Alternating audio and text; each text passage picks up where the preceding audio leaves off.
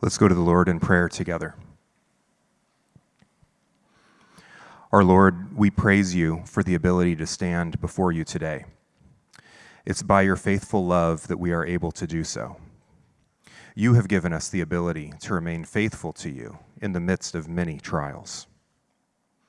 When we struggle to see you, we have your word to give us clear-eyed wisdom and revelation of who you are and what you are doing in this world. When we grow weary, we have a church family who is eager to provide encouragement and support so we can endure in believing loyalty. And when our identity is in doubt, we are reminded that we have been marked by your Holy Spirit, and now we are named as your children. Lord, forgive us when we do not live up to this calling. We still have weaknesses and leftover desires. Bring to our minds now the way each of us needs to repent. The way each of us needs to plead for your mercy. The way each of us needs to grow in faithfulness. The way each of us needs to put away the dying things of the world so we can live whole in you. Help us to surrender to you through confessing these sins to you and to one another. Lord, sometimes we forget that we are in a war. We can become lax in preparing ourselves for the battle that we face every day when the world tries to wedge itself between us and you. Give us courage each day to stand against the schemes of the enemy. Help us as we fill our minds with truth so we would not be deceived. Help us as we are equipped each day with prayer and your word so we are able to boldly proclaim your truth to everyone around us. Help us to trust that you will fulfill all of your promises to us. We pray for our sister churches who are engaged in this same battle. We pray for the Well Church in Portland and their pastor, C.J. Coffey. Let their service this morning produce fruit in the life of the congregation that spills over into their community in a way that proclaims that they belong to you. And for Saving Grace Church and their pastor, Brian Winchester, we pray for protection against the spiritual forces that want to remove the claim that you have on those people. So we ask that their commitment to you would be strengthened through their gathering this morning. We ask, Lord, that you would open our eyes and our ears this morning as we consider your word.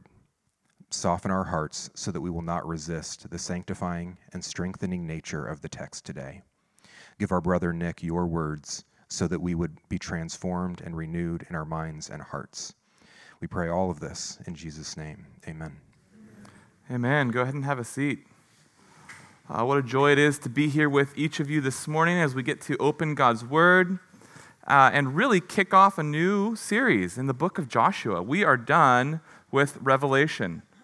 So here we go. We're launching right away this morning into the book of Joshua, and we are going to cover this book over the next few months. And I am hoping and praying that it is a blessing to you as it has been to me as I've just been studying it and pondering it and preparing for the days ahead. If I were to say to you or ask you to name an event that takes place every 4 years, your mind would probably finish that statement in a variety of ways. Every 4 years, we have the Winter Olympics. Every 4 years, we have the Summer Olympics, or my favorite, the World Cup. Every 4 years, we have a leap year. Or even, maybe it's your favorite, every 4 years, we have an election cycle. It's this last one that really captures our imaginations, it really grips our hearts. Our social media feeds are cluttered with propaganda, with angry friends, and hopeful dreamers. If only my candidate gets elected, if only the leader that I desire gets put into office, then me and mine, our lives will prosper and we will find peace. I can remember when I was young that growing up, that the election cycle was a pretty big deal in my house. We would spend great amounts of time and energy doing our part to get our candidate elected. Of course, I'm saying as I was just a child, right? But I helped out. It was instilled in me at a very early age that for the sake of the world, for the sake of my future, that we needed like-minded leaders who would agree with our view of life. When you boil it down, reduce it to the heart, what we wanted was our kingdom to expand. We wanted a world that we could identify with and in. Every election is a small-scale conflict between kingdoms, a kingdom of ideas, of principles, of values. And the winner gains power and control, and the losers have to regroup for the next cycle. It's no wonder then that this conflict is becoming increasingly hostile. Peace is promised through political victory, and yet nobody actually seems to find it. So as we begin our new series in the book of Joshua this morning, we will be in Joshua chapter 1. Joshua is a book about conquest, conflict, and God's faithfulness to his people as seen through the leader he gives to them. This is the big idea of the book. Joshua is a book about conquest, conflict, and God's faithfulness to his people as seen through the leader he gives them.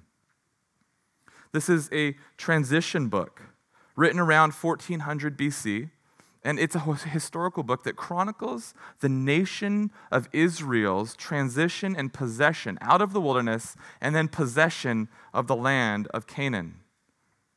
These people go from wandering in the wilderness to taking over the land that God had promised to them. But it isn't just historical nonfiction that's in narrative form. Because it's God's word, it tells us about who God is. And in Joshua, we will see God reveal himself to us. In Joshua, we will see that God is faithful to his promises. He gives his people the land to possess, a land that he had promised to them. We will also see that God is a God who conquers. And while the people of Israel obey, it is God who acts on their behalf for the victory. We will see exciting stories of espionage, of some stories that are really gruesome and that can leave us wondering what is actually taking place and am I supposed to believe this? We will read about land boundaries that will leave us scratching our heads and wondering, what am I supposed to do with this information? We will see that God chooses the leader of his people. And this leader, Joshua, is the central figure of this book. Now, Joshua, his name literally means God delivers or God saves. Now, one other famous character in Scripture had and shares this name. Joshua is Hebrew for Jesus.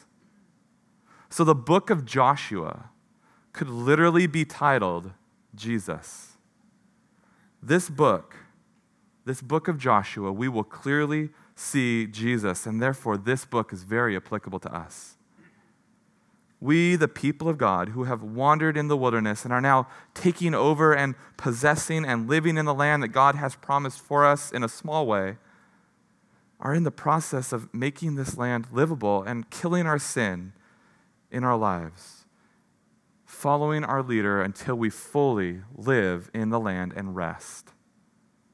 This book of Joshua, then, is a great picture of God's faithfulness to his people through the leader that he gives them as they live in the grace that he has also given to them.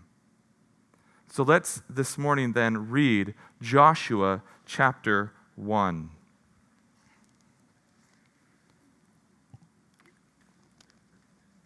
After the death of Moses, the servant of the Lord said to Joshua the son of Nun, Moses' assistant, Moses, my servant, is dead. Now therefore arise, go over this Jordan, you and all this people, into the land that I am giving them, to the people of Israel. Every place that the sole of your foot will tread upon that I have given to you, just as I promised to Moses. From the wilderness and this Lebanon, as far as the great river, the river Euphrates, all the land of the Hittites to the great sea, toward the going down of the sun shall be your territory. No man shall be able to stand before you all the days of your life. Just as I was with Moses, so I will be with you. I will not leave you or forsake you. Be strong and courageous, for you shall cause the people to inherit the land that I swore to their fathers to give them. Only be strong and courageous, being careful to do according to all the law that Moses my servant commanded you. Do not turn from it to the right or to the left, that you may have good success wherever you go. This book of the law shall not depart from your mouth, but you shall meditate on it day and night, so that you may be careful to do according to all that it is written in it. For then you will make your way prosperous, and then you will have success. Have I not commanded you? Be strong and courageous. Do not be frightened and do not be dismayed, for the Lord your God is with you wherever you go. And Joshua commanded the officers of the people, pass through the midst of the camp and command the people, prepare your provisions, for within 3 days you are to pass over this Jordan to go in to take possession of the land that the Lord your God is giving you to possess.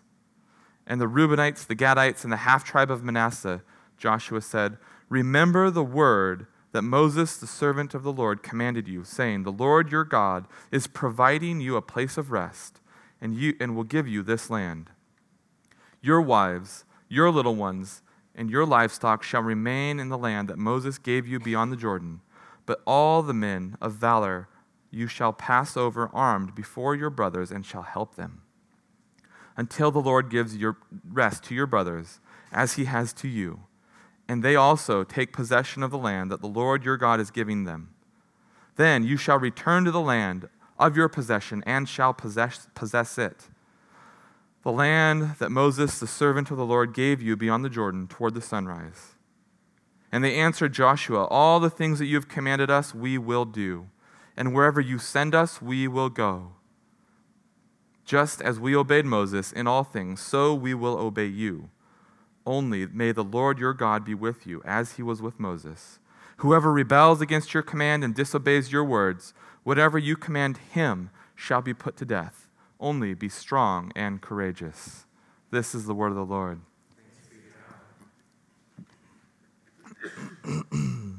All right, the title of the sermon and the main idea is The Man of God hears from God, obeys God confidently, and leads the people of God.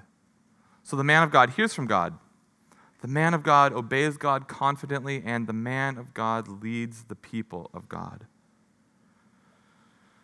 All right, let's look again now at the narrative and see what it is that the Lord is trying to tell us today as we see that the man of God hears from God.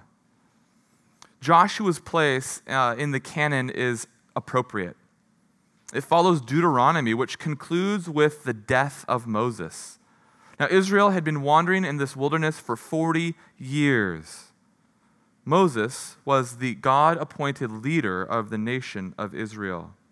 And he had faithfully led the Israelites from slavery in Egypt through the wilderness.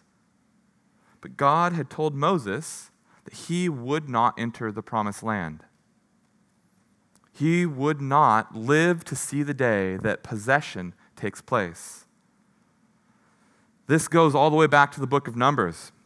Moses had been told, speak to a rock in the wilderness and water will come out of it. Now you can read about this story in Numbers chapter 20, but it was on account of the anger of Moses that he was not allowed to see the fruition of the promises of God. What he did was hit the rock. He struck it out of anger rather than speaking to it as God had commanded. And because of his disobedience, he was not able to enter the promised land. And Moses' death marked the end of a generation. What we see here in this text of Joshua is that everybody has now died who was told they could not enter this land. An entire generation of Israel who had wandered in the wilderness died because they too did not believe God. In fact, 12 spies earlier in Numbers, chapter 13, had been sent out to spy on the land. 10 of them reported back that the land was filled with giants and formidable opponents. You can see the people's response in Numbers 14. Then all the congregation raised a loud cry, and the people wept that night. And all the people of Israel grumbled against Moses and Aaron. The whole congregation said to them, "Would that we had died in the land of Egypt, or would that we had died in the wilderness." The idea of taking over a land with formidable opponents was just too much for this generation of people. So God's punishment for them, for their lack of faith, was that they too would die in the wilderness. Now, 12 spies were sent out. 10 had come back and said, "Hey, we can't do this." But two had dissented. 2 had said, "Hey, I actually think we can do this because God is on our side." And those 2 were Joshua, our character Joshua, and Caleb, his associate.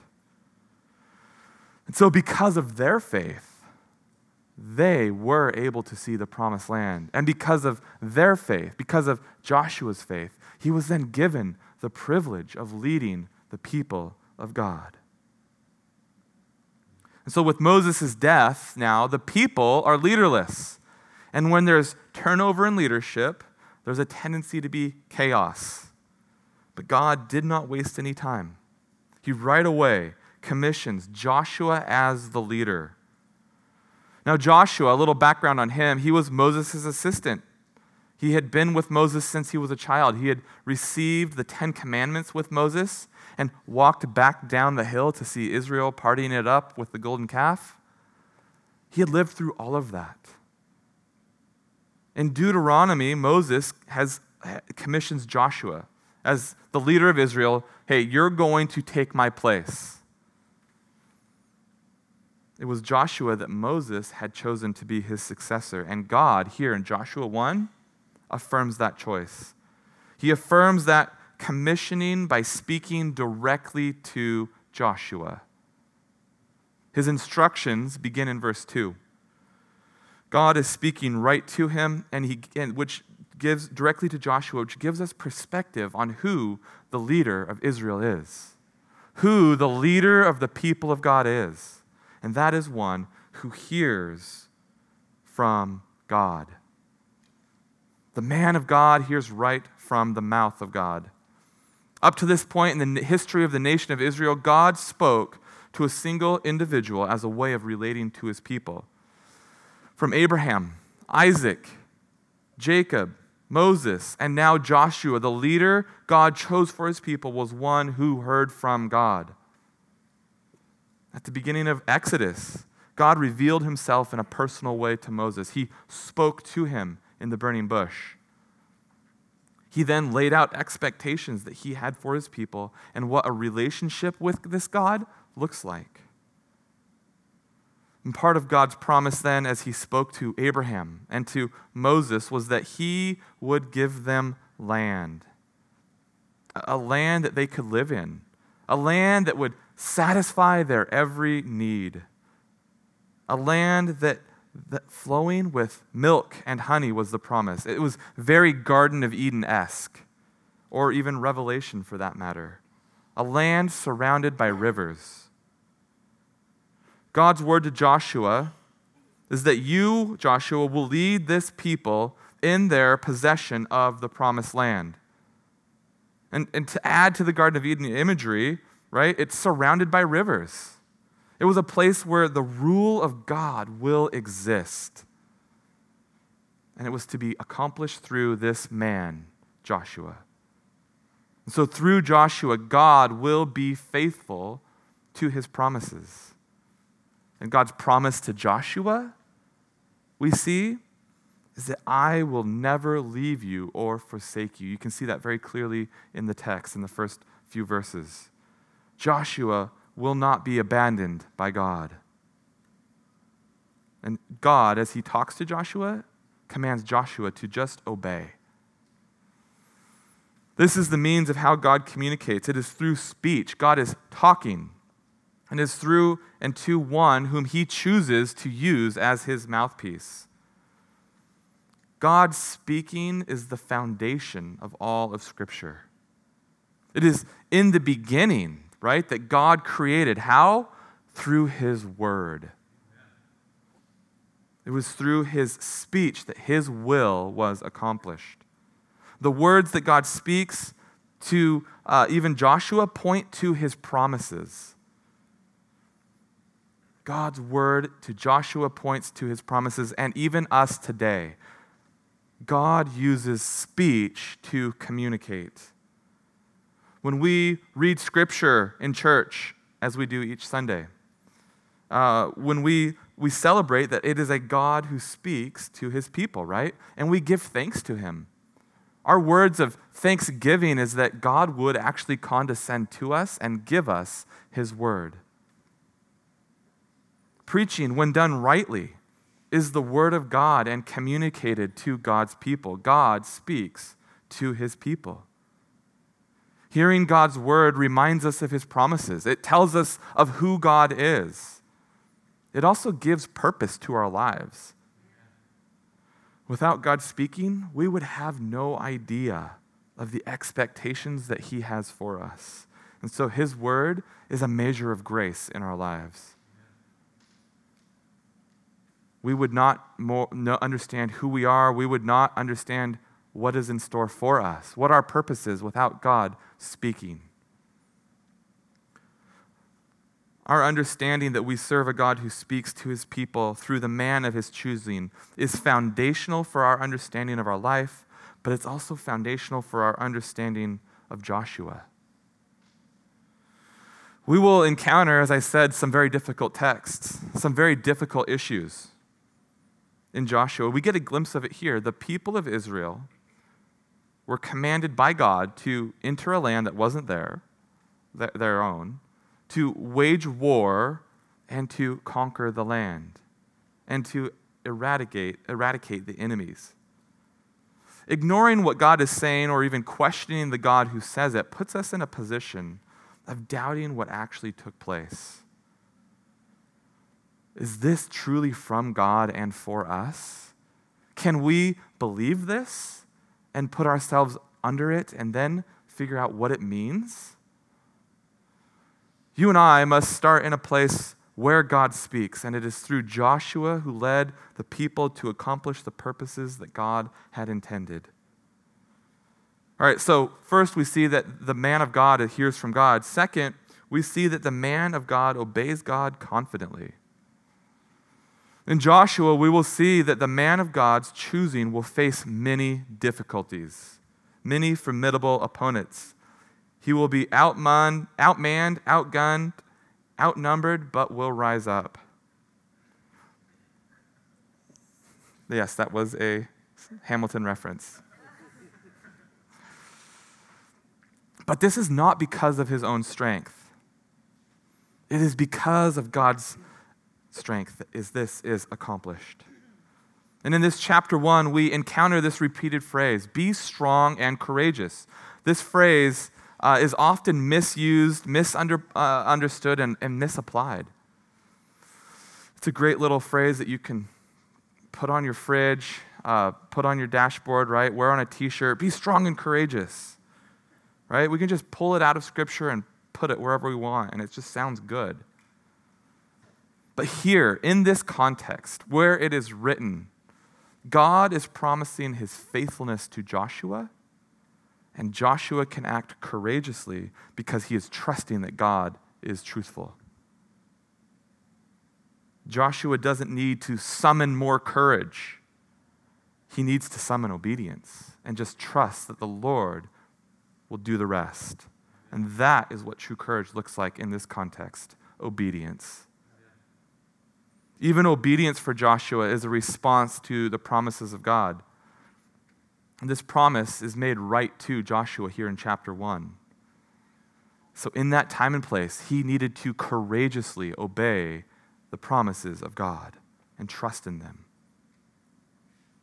As the people of God had just lost one of their greatest leaders, and as they stood facing the land against formidable opponents, with the wilderness at the back and the Jordan River at their front, they could have courage in the promises of God, and that is just what Joshua needed. God is reiterating a promise that he had given to Israel earlier. and applying it right to Joshua, right? God is speaking to Joshua, but he's reiterating a promise that he had given to the nation of Israel earlier in Deuteronomy. God promises the nation of Israel blessing in Deuteronomy 11, 24 through 25. Every place on which the sole of your foot treads shall be yours. Your territory shall be from the wilderness to the Lebanon, from the river Euphrates to the western sea. No one shall be able to stand against you. The Lord your God will lay the fear of you and the dread of you on all the land that you shall tread, as he promised you. To Joshua, very individually, he's applying this promise, and God is saying, I am with you. If you enter a fight, you win. If you travel there, it's yours. And it wasn't because of some great ability in Joshua. No, he didn't write the art of war. He didn't defeat a giant. He had no great military accomplishments on his resume. But God was with him. This is where his power came from. It was derived from the King of the universe. And what should stand out in our minds is that the obedience to the law of God by the leader of the people of God is vitally important to their success. Everything hinged on Joshua. It was all on him. And the key to obedience we see in verses 7 and 8 was that Joshua was to speak God's law and he was to meditate on it. He was not to depart from it. It was to ever be before him. He was to be familiar with it. It was to be inside of him. He was to be characterized as a man who knew, who depended, and who internalized what God said. That's who Joshua was to be. And obedience to God's law was a marker that identified the leader that God had chosen. The leader of the people of God is the clearest picture of God's expectation. For as the leader goes, so goes the people. It was God's word then that with the ordained leader that was supposed to embody. God's law is another way of talking about God's word. For God's word, God's law was spoken by God and given to Moses with Joshua right there in attendance as they're on the Mount Sinai. For it was the law of God that he spoke to Moses. And this is the word that Israel was called to obey. Not only did God speak to Joshua, Joshua was supposed to be the embodiment of God's word, a walking, breathing representation of what obedience looked like. It was God's word then that would protect Joshua as the leader of God's people. And it was God's word and obedience to God's word then that would win the day. Through obedience, God's power would be made visible to Joshua. Now, a few hundred years later, another man would come as a leader of Israel. Another man who would echo these same sentiments. King David himself was one leader of Israel who loved and obeyed God's commands. Psalm 119:33. Teach me, O Lord, the way of your statutes, and I will keep them to the end. Give me understanding that I may keep your law and observe it with my whole heart. Lead me in the path of your commandments, for I delight in it. Incline my heart to your testimonies and not to selfish gain. Turn my eyes from looking at worthless things and give me life in your ways. Confirm to your servant your promises, that you may be feared. Turn away the reproach that I dread, for your rules are good. Behold, I long for your precepts. In your righteousness, give me life. Even David longed to sit in and obey God's commands. God's word, even the parts that are hard, even the 10 Commandments, should be a delight in our lives. They were a delight for the people of God in Israel, and they were to be a delight for Joshua. For it is in God's word that life, light, and peace can be eternally known. The secret for the success of God's people has always been obedience to God's word. That is what the success of God's people looks like. Are we obeying God's word? And it is their leader who should exemplify a life relying on the God who speaks. Now, fast forward even more years, and another great leader would enter the scene of Scripture. This leader didn't arrive in pomp and circumstance. He wasn't the likely choice, at least from human standards, of a leader of God. He wasn't even well liked by the people of God. But we are told that Jesus Christ didn't just obey God's word. He was God and Word in the flesh. Look at John chapter 1, verse 14. The Word became flesh and made his dwelling among us. For we have seen his glory, the glory of the one and only Son from the Father, full of grace and truth. Jesus Christ, God in the flesh, was the Word that dwelt among his people. He fully obeyed God. See, Joshua was to lead the people of God in the promised land, but even this land that we're going to be reading about was just a picture of what was to come. For Joshua would die, and he would not live in the land forever. Joshua, though, was as the leader of God's people, or Jesus was the leader of God's people, and he was God in the flesh. God himself. He was no mere man who needed to be told to obey God. He was the exemplary obedient servant. And it was through his obedience that we too can obey God. For he obeyed to the point of death on the cross. He was more courageous than Joshua. For Joshua was guaranteed life if he obeyed, but it is the courage of Jesus that led to eternal life. Jesus was guaranteed this life too, but he had to die an excruciating death on a cross. And in doing so, he defeated our greatest enemy, sin and death. And now we too can have eternal life in the land. Life that is typified by obedience and joy in the commands of God. Life that we get to sit and hear from God's word as he speaks directly to each of us. And this obedience that we get to partake in comes from a place of joy. For we've been given new hearts, new lives, new desires that follow after God and to find joy in his kingdom. Jesus is now the ruler of the people of God. For through his perfect obedience, God granted him the power to sit and rule. We are his people and he is our king. And this is a wonderful truth, a comforting truth, for he is a good ruler. Through his courage, the word of God prospers in our lives, and it is our rule of life.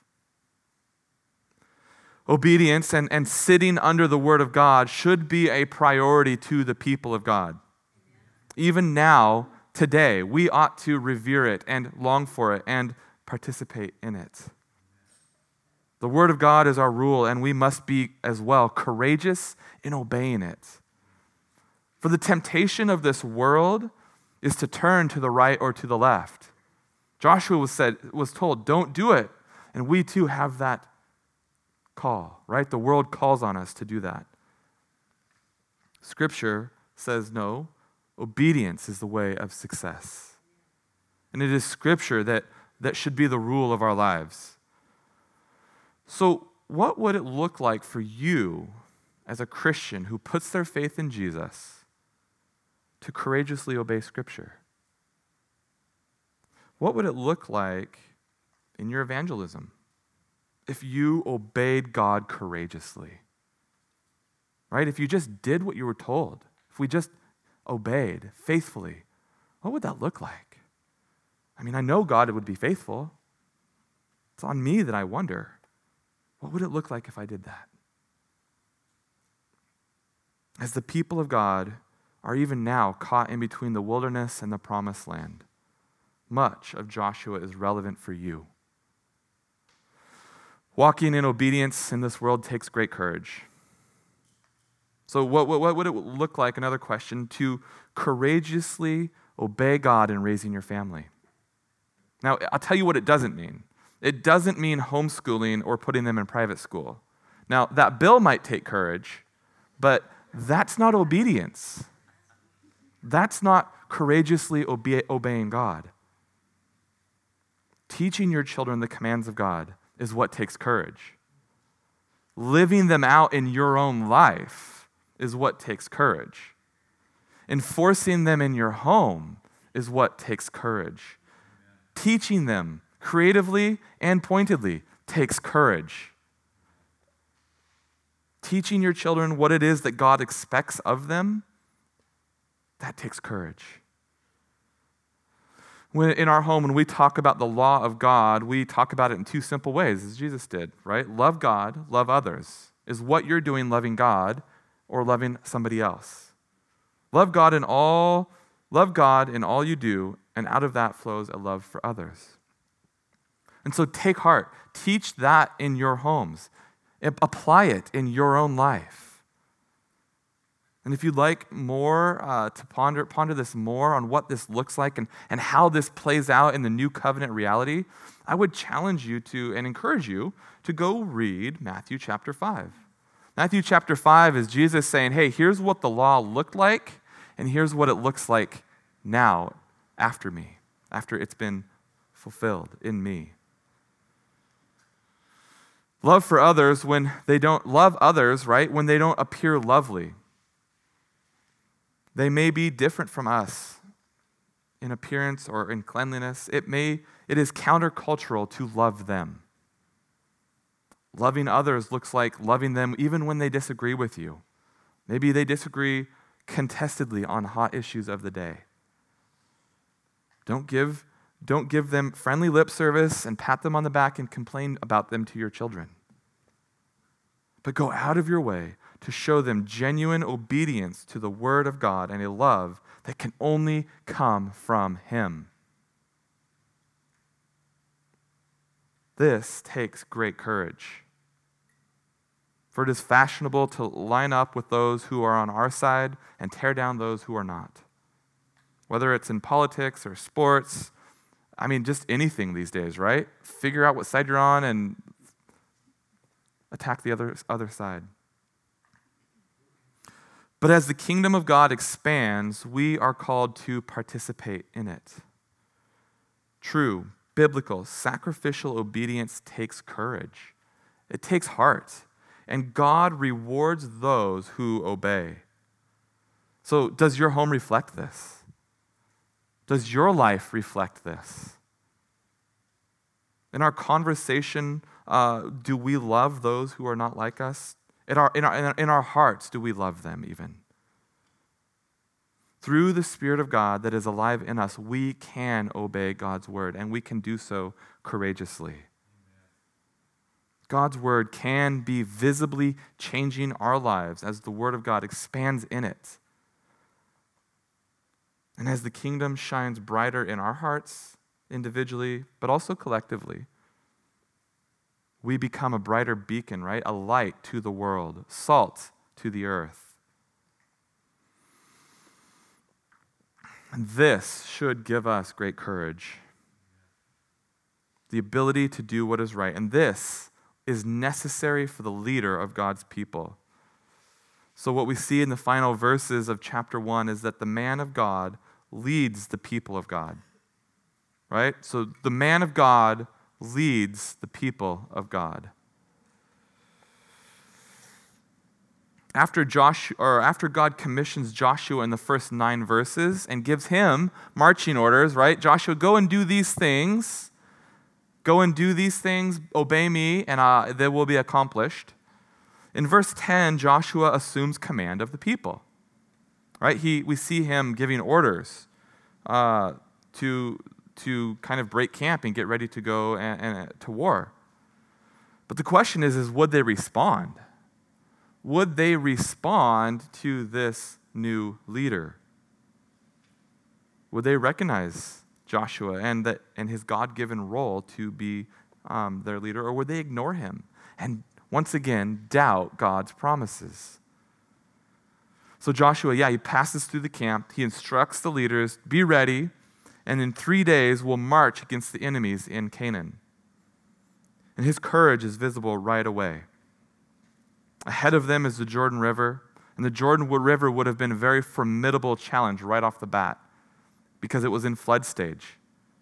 There were no bridges, and they probably had a multitude of people that they needed to get across.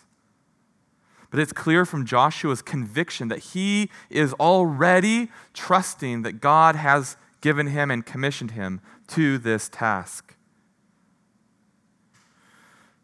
Something else that should stand out to us in this section of verses is Joshua's specific instruction to the people of Reuben, Gad, and the half-tribe of Manasseh.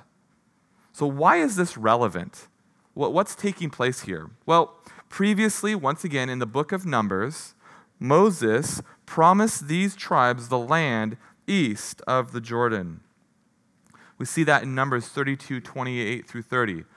So Moses gave command concerning them to Eleazar the priest and to Joshua the son of Nun and to the heads of the fathers' houses of the tribes of the people of Israel. And Moses said to them, if the people of Gad and the people of Reuben, every man who is armed, ready for battle before the Lord, will pass with you over the Jordan, and the land shall suddenly be subdued before you. Then you shall give them the land of Gilead for a possession. However, if they do not pass over with you armed, they shall have possessions among you in the land of Canaan. So Joshua was there. Joshua was there when that word originally went down. And he could remember this conversation and this promise that Moses had given to these tribes. And so he goes to remind them of their oath, of their promise, kind of like Aragorn did in Return of the King, right? Hey, you have an obligation to fulfill. Joshua's leadership, as we see in these verses, continues to be pointing the people of God to the promises of God and the responsibility to respond in obedience. Remember God's promise? It'll happen. Obey. What God said will come true. Obey.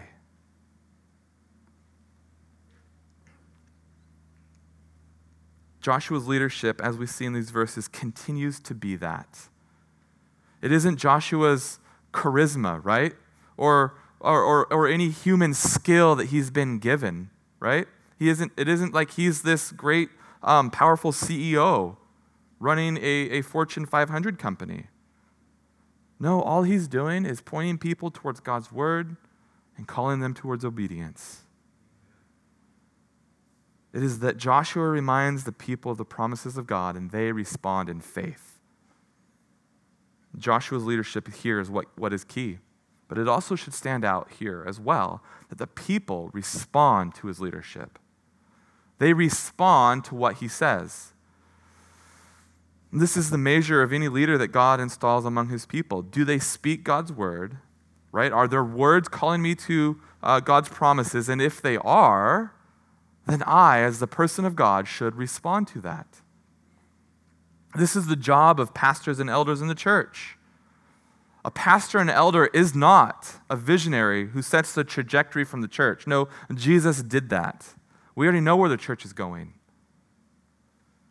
Right? The job of a pastor and an elder is to explain God's word and call God's people to respond.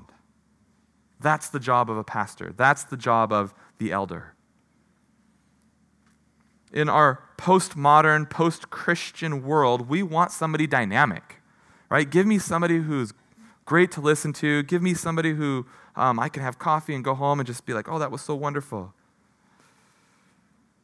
But what we should be appreciating are pastors who point us to the promises of God and call us to respond. So friends, I would encourage you to grow in your affection of God's word. Grow in your joy of responding when God's word is rightly preached. For it is God's word that leads God's people, right? Not the person up on stage. It is God's word that is leading. It was in Joshua. It is today. And when God's word leads, the true people of God hear God's voice and respond. The response here in Joshua is that these three tribes got up and said, yeah, we'll do it. They responded in obedience. What about you? Oftentimes when God's word is proclaimed, our hearts can be shut down, right? We don't like it. Maybe it causes us to cringe. It's just too hard. I don't know if I could obey that. I don't know if I could do that. Recognize when this happens. Know that this is taking place. And look inside yourself and ask, am I shrinking back because of obedience is hard? Now, on the flip side, just because a statement, right, in the context of a church is made, doesn't mean it's accurate, but we should be weighing it against God's word. Everything that I've said today, measure against God's word. Is God calling us to faithfully respond? This is what the tribes modeled for us. Reuben, Manasseh, Gad, they modeled this for us. They got up and they obeyed. So if your heart is hardened to God's word proclaimed, if it's hardened to the implication that it has in obedience in your life, then I would strongly encourage you to ask God to soften your heart. A Christian with a hard heart to God's word is no Christian at all. One final idea that this text points us to is that Joshua's leadership among the people of God was used to build up the people of God. Notice that he calls the three tribes to join their brothers in the fight and before they go rest in the land. Now, geographically, he's calling them to this because they are already in the land that these three tribes were to inhabit. So they didn't actually need to go fight. But Joshua reminds them of God's promises and calls for their obedience. And in doing so, they participate in the building up of the people of God. Conquering the land of Canaan was going to be a team effort. It was going to be something that they linked arms together and accomplished, not to be done alone. The three tribes were to go and assist their brothers in this. Christian, our life too, right? That's our motivation. We as the people of God, even today, are not in our final home. No, God continues to expand his kingdom.